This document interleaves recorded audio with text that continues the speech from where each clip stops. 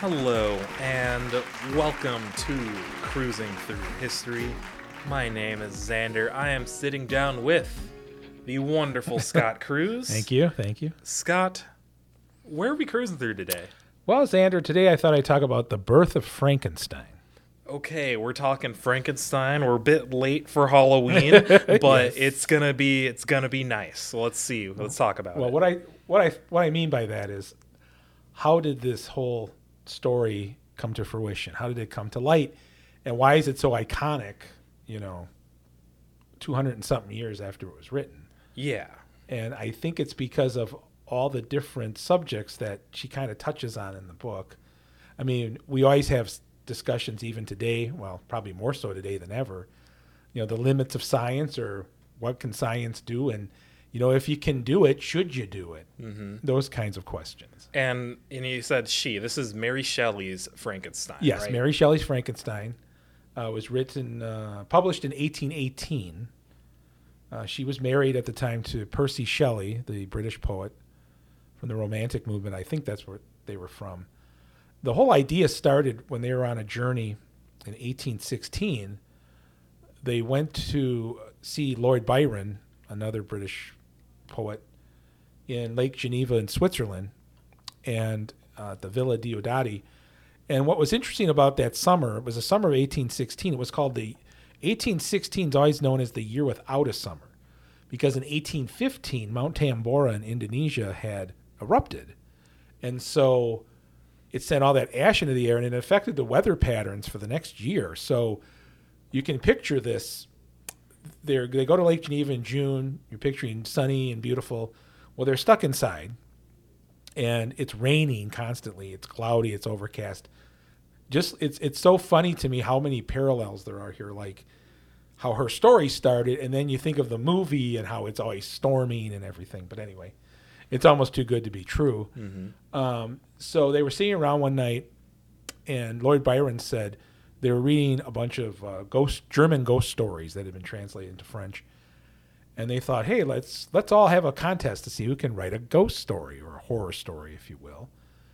And actually, she didn't think of the idea immediately. It took a few days for her to come up with it. And there were other things going on in the culture at the time. Remember, whenever we talk about the 19th century, and we probably saw this a little bit, spiritualism, you have these advancements in science, but you still have these other things that are the occultish kind of things that are sort of running side by side with it. And this was the early 19th century. So there were all kinds of arguments going on then about reanimating the dead and things of that nature. And these all sort of worked their way into her story. And I also find it interesting that she described coming up with the story as being in a waking dream. She couldn't sleep one night. And she pictured this whole story, this making, and they had a conversation earlier in the evening about reanimating and bringing people back to life and stuff.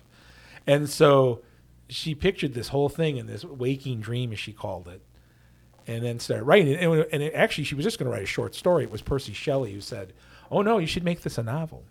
Oh, so okay. that's how that came about. And so this is not just any ordinary novel, though. This is, when we're talking about Frankenstein, I think a lot of us in literature and writers, we often attribute it as one of the first horror books, Yes. period. Yes. Like, no one else, that was the start. And I know a lot of people attribute like things like Tales of Cthulhu as original horror, but really, Right. it's further back with Mary Shelley. And what's really interesting about this little get together they had in Lake Geneva, the other thing that came out of this was John Polidori, who's sort of the forgotten person whenever they talk about this grand meeting. There's actually been a movie made about it too. He wrote a vampire story, which sort of became this template. He published it in 1819. It was called The Vampire with a Y. Mm-hmm. And it was based on these Balkans, these stories they heard as they traveled through the Balkans about vampires, him and Lord Byron. And so you almost had Frankenstein came out of that. And then this sort of the the template for the vampire, the romantic vampire, that kind of thing, came out of that too, which I just find fairly amazing that these two stories sort of came out of this session that they had. It was almost like the first informal horror conference, because you think Frankenstein, and really the Frankenstein story, or the type of story that it is, that type of story of when does science go too far? That has been repeated in science fiction and horror. That's a very merged genres earlier. We talk about sci-fi and fantasy a lot, but really sci-fi and horror have a lot of history together. You see that as kind of a repeating thing, just like the vampire ones. When you think vampires, that has been recurring throughout stories and history. And even if we look at the movie, which I'll talk about a little bit later, but Colin Clive, who played, for some reason in the movie they called him Henry Frankenstein instead of Victor, which Mary had called him Victor. And whenever you think of a mad scientist, you think of him. You think of, it's alive, when he did that in Bride of Frankenstein. It's iconic. Yep. It's very iconic. And there are a lot of things about Frankenstein that are iconic. What happens is, in the popular imagination, even myself when I was doing research for this, I find myself thinking of the movie instead of the book. And I've read the book, but I kept constantly thinking of Boris Karloff when if you read Mary Shelley's book, it's nothing like the movie. In fact, her creature, if you will, actually gains the power to speak. He reads. He talks this normally. When you read the book, he's got normal dialogue. So he learns all this. And so, but there was an argument, there was a discussion going on at the time, and it has to do with something called galvanism, which was sort of the theory that you could reanimate things with electricity. Okay. And there were two people that were involved in this. Alessandro Volta, of course we know that from Volt, and Luigi Galvani, which we get the name from. But they differed in their, whereas Volta thought, well, you can use this to sort of make inanimate material move. Volta, Galvani, he thought that you could actually bring people to, because there was some sort of the fluid of life or something. They had all these sort of. And what's funny is how similar some of the discussion is to when we talked about alchemism, and that sort of plays a role in this too, the knowledge of it. And so you had this debate going on about, and they would do these experiments where, they would take like a dead frog and look, we put this, we shot it with this electricity and started moving. Well, that's just it's moving. It's not alive. Yeah, that's just muscles contracting in response to electrical stimuli. Why shock can help restart a heart or something like that. Right. So in fact, they had discussed this at the with their group. They just they talked about galvanism and occult and all this stuff, and I think it all sort of poured into this stew. And I keep thinking to myself, my God, she was 18 when she started writing this book. I mean, I have a niece who's 16. I can't even imagine her writing a book like Frankenstein. That's no burn on her. It's just that it's hard for me to imagine it. Here was a teenager who already had lost a child, and I think some of that heartbreak went into this book too. And there's a few ties in with horror as a genre where horror is usually tied to some form of tragedy or loss of something, and then also those deep, unsettling emotions that someone feels. And that actually makes a lot of sense to be 18, have lost a child, because teens feel a lot of strong emotions. Yes. And to have something that tragic happen, where now you're creating a story of birthing, but it's a monster of some sort goes awry. Yes. That makes a lot of sense to me as someone, more familiar with horror as a genre. Right. There's an annotated version of the Frankenstein story, and one of the forewords is written by Guillermo del Toro, I believe. Okay, yeah. And he said that. He said a lot of those things you said, like you can't believe this was written by a teenager, but remember, teenagers have these roiling feelings. Yes, I know it was different being 18 and 18, 16 than it was now. But still, you still have those feelings. And the thing about Mary Shelley is not only did she lose her first child that young, but she lost all her children when they were at a young age. And even her husband Percy Shelley died fairly young in a boating accident off the coast of Italy. So it just seems like when she wrote this story, there were and her personal life was kind of embroiled too with all this, with Percy Shelley and Lloyd Byron and her sister, and there were all these things going on too. So I think it's interesting though that she must have known the debates that were going on, because it kind of comes out in the story. Mm-hmm. Now, the one thing about her story is it's interesting is even though she was familiar with galvanism, and the Victor Frankenstein doesn't use electricity in the story to reanimate. And I kind of thought, wait, no, I thought he flew the kite. No, again, that's the movie. James Whale put that in his movie. In his, it's sort of ambiguous what brought the creature to life. In the story, Frankenstein claims that he had found this force that he could use to reanimate stuff. So it's funny because, again, the electricity part. And I want to reiterate because this is something that comes up a lot. Frankenstein is the scientist in the book, right? Yes. Not the monster. Not the monster, yes, exactly. It's Frankenstein's monster. Yes. It's separate. But it's interesting, like you mentioned, it's interesting that it's not electricity in the books. But in the books, is how the monster is revived or given life really the important part? Right, exactly. In fact, and I think that's why maybe it's ambiguous, because maybe she thought it wasn't really that important. Mm-hmm. And it took him like 2 years to fashion this whole thing. But then he rejects his creation. And he really rejects it by not giving him a name, just like you just said. We call it the monster, or he called it wretch or demon, or he had all these phrases for it. None of them good. Mm-hmm. But then I think really what she shows is the irresponsibility of Dr. Frankenstein when he sort of says, okay, I'm abandoning you to the wild, go do what you will. And I mean, doesn't quite say that, but you're abandoning your creation. Now he's got to fend for himself. Mm-hmm.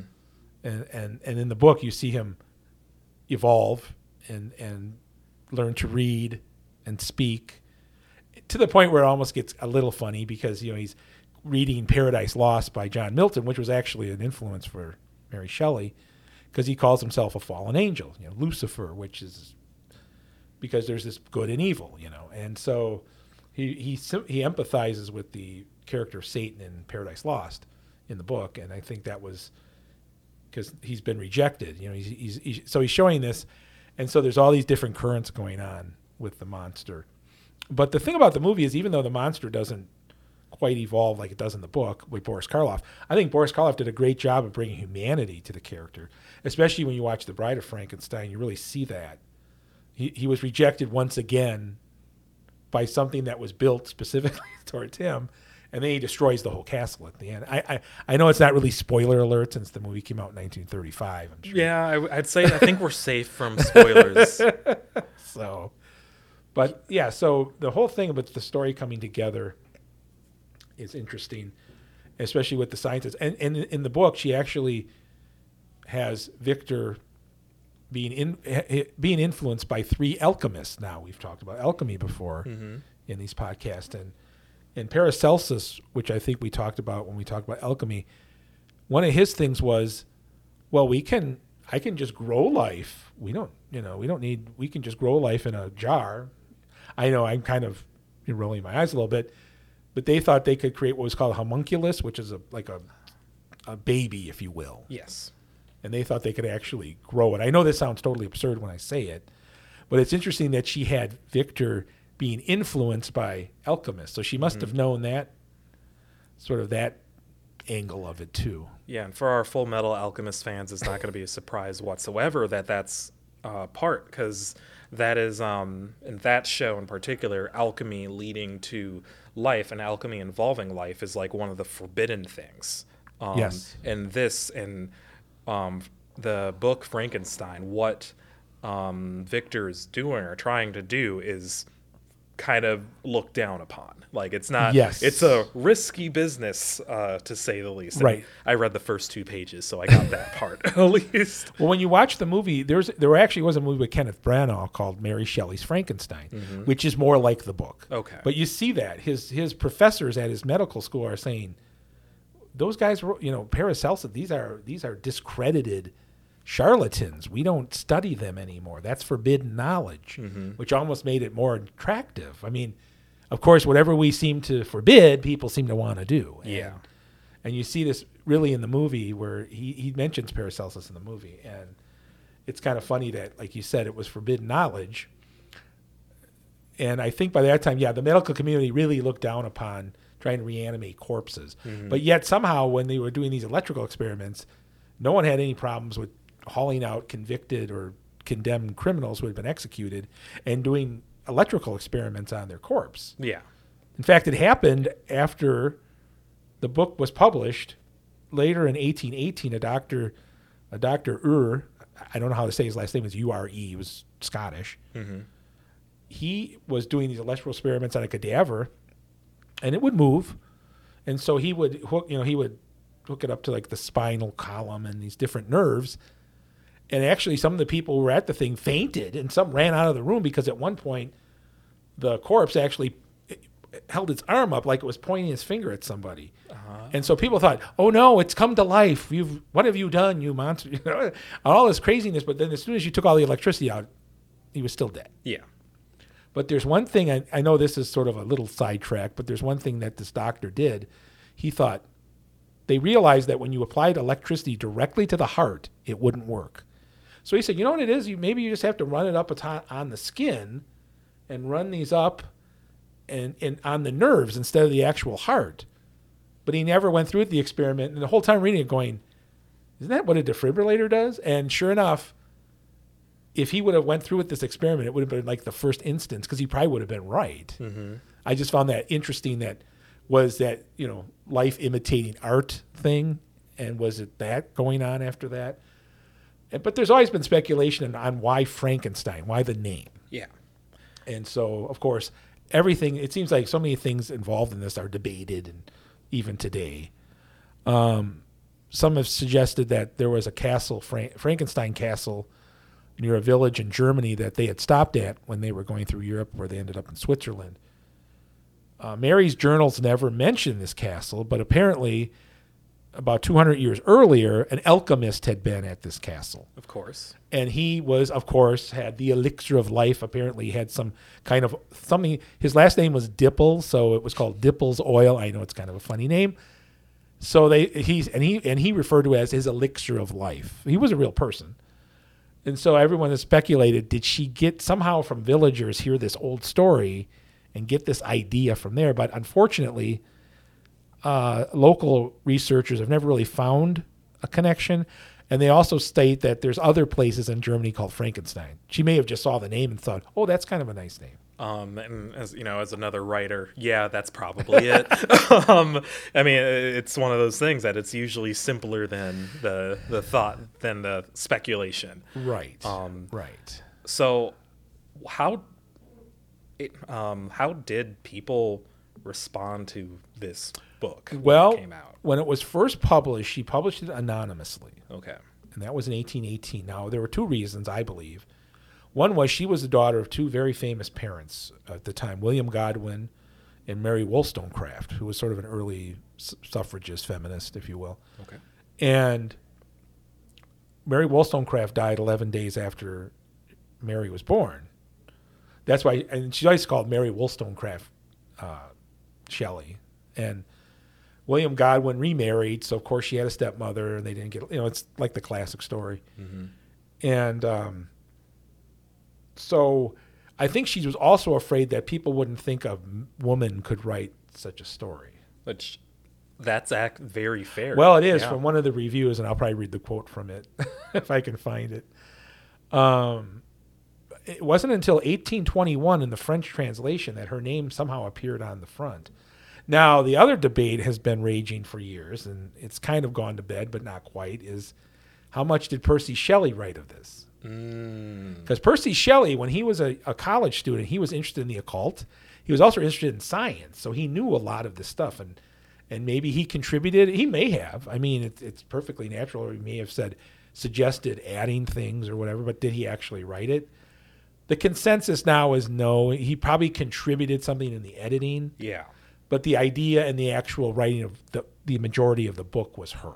Yeah, I mean, as much as he's a writer, he was mostly a poet, wasn't that right? Yes. So, I mean, poetry versus a story with a narrative, especially in that genre, is well, it's a kind of new genre at that time. Right, and, but, and yeah. actually some have called it the first science fiction because of the mad scientist and the reanimation. And that's more horror, I think. But, I mean, I guess that's splitting hairs between the two genres. I mean, there's a connection, is undoubtable there. There's a connection between that sci-fi and that horror. And it's interesting when you mentioned about the emotion she may have been feeling at the time, and it sort of came out in this horror. Well, we talked about, and it's funny how so many things that I discovered in this tie back to some of the other things we've done. When we talked about horror during World War I mean, James Whale, I mean, he did Frankenstein movie. I mean, and how his war experience affected him and others, and we saw that in German Expressionism and whatnot. Mm-hmm. There's almost all this stuff still going on in Frankenstein, and you see that. But here was the review from one of the places once they found out it was Mary Shelley. Okay. So this is, I can't remember where it came from, but so it says, quote, "The writer of it is, we understand, a female. This is an aggravation of that which is the prevailing fault of the novel. But if our authoress can forget the gentleness of her sex, it is no reason why we should, and we shall therefore dismiss the novel without further comment." So that's why she probably wanted to do an anonymous.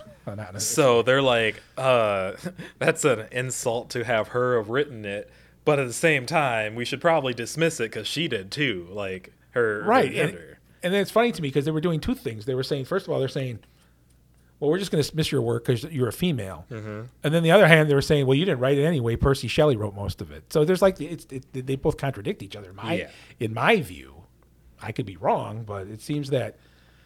But what happened though is even though the reviewers were kind of critical of it, not all of them were, mm-hmm. and of course they couldn't seem to get past the fact that this was a woman writing it. It took off in popularity, and what's interesting about, there's a book called Frankenstein: A Cultural History, which explains how all this happened. It immediately was adapted for the stage, so you had all these melodramas, and again, we've talked about 19th century melodramas in the theater in our podcast. So it became a melodrama. So when Whale made his movie, it's not like the first time it was ever in some kind of... The first film of Frankenstein was 1910. Thomas Edison did a silent movie of Frankenstein. He looks more like Big Bird in it for some reason. I kept getting that impression when I was looking at the photographs from the movie. But James Whale, I think, is the one who really implanted it in our popular consciousness. Yeah, and horror, it's interesting. Horror has a very particular effect on people's minds.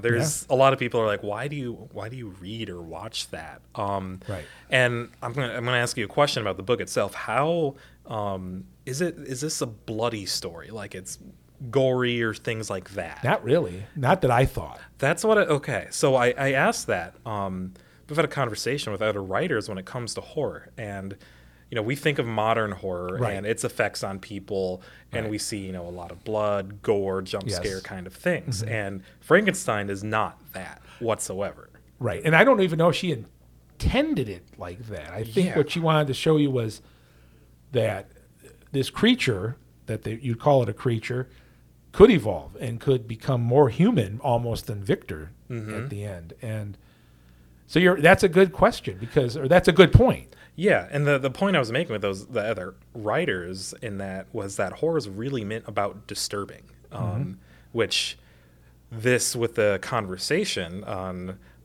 creating life, a creature that can evolve and become more human-like but still faces that rejection, it's disturbing to the minds, but that disruption is, for some reason, very attractive to us as people. And as as he evolved, he felt the rejection. Mm-hmm. It wasn't like he was just sort of running around loose in the village or something.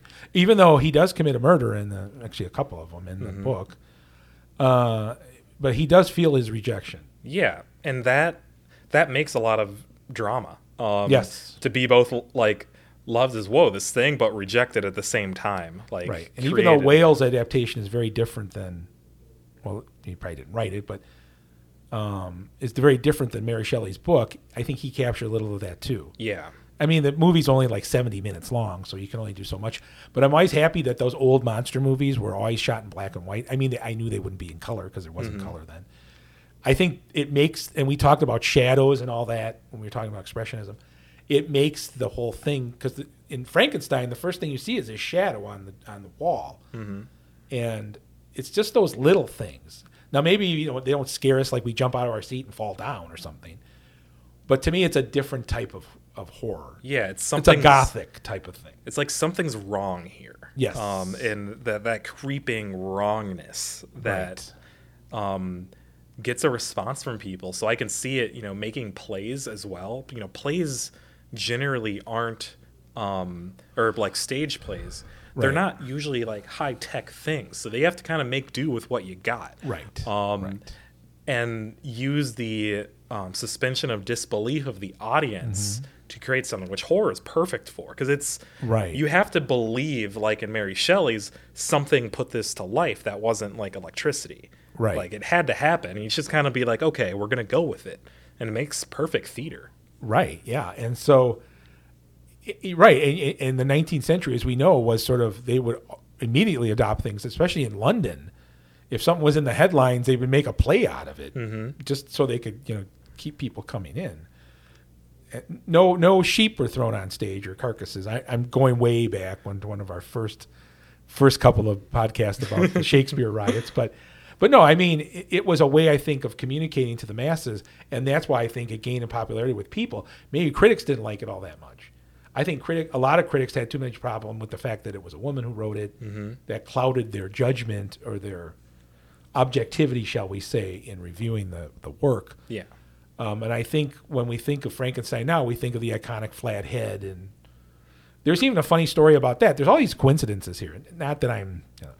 but so Mary Shelley thought of Frankenstein in what she called a waking dream.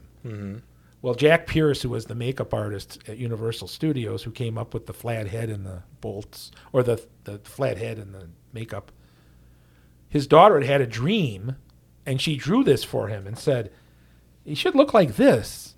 So I'm thinking, so both incarnations of Frankenstein that we came familiar with, we don't think really Peter Cushing, who played him later, both incarnations of Frankenstein were kind of done from a dream. Now, how true all these stories are, I don't know, but it just makes kind of a good story. Yeah, it really kind of wraps things up, and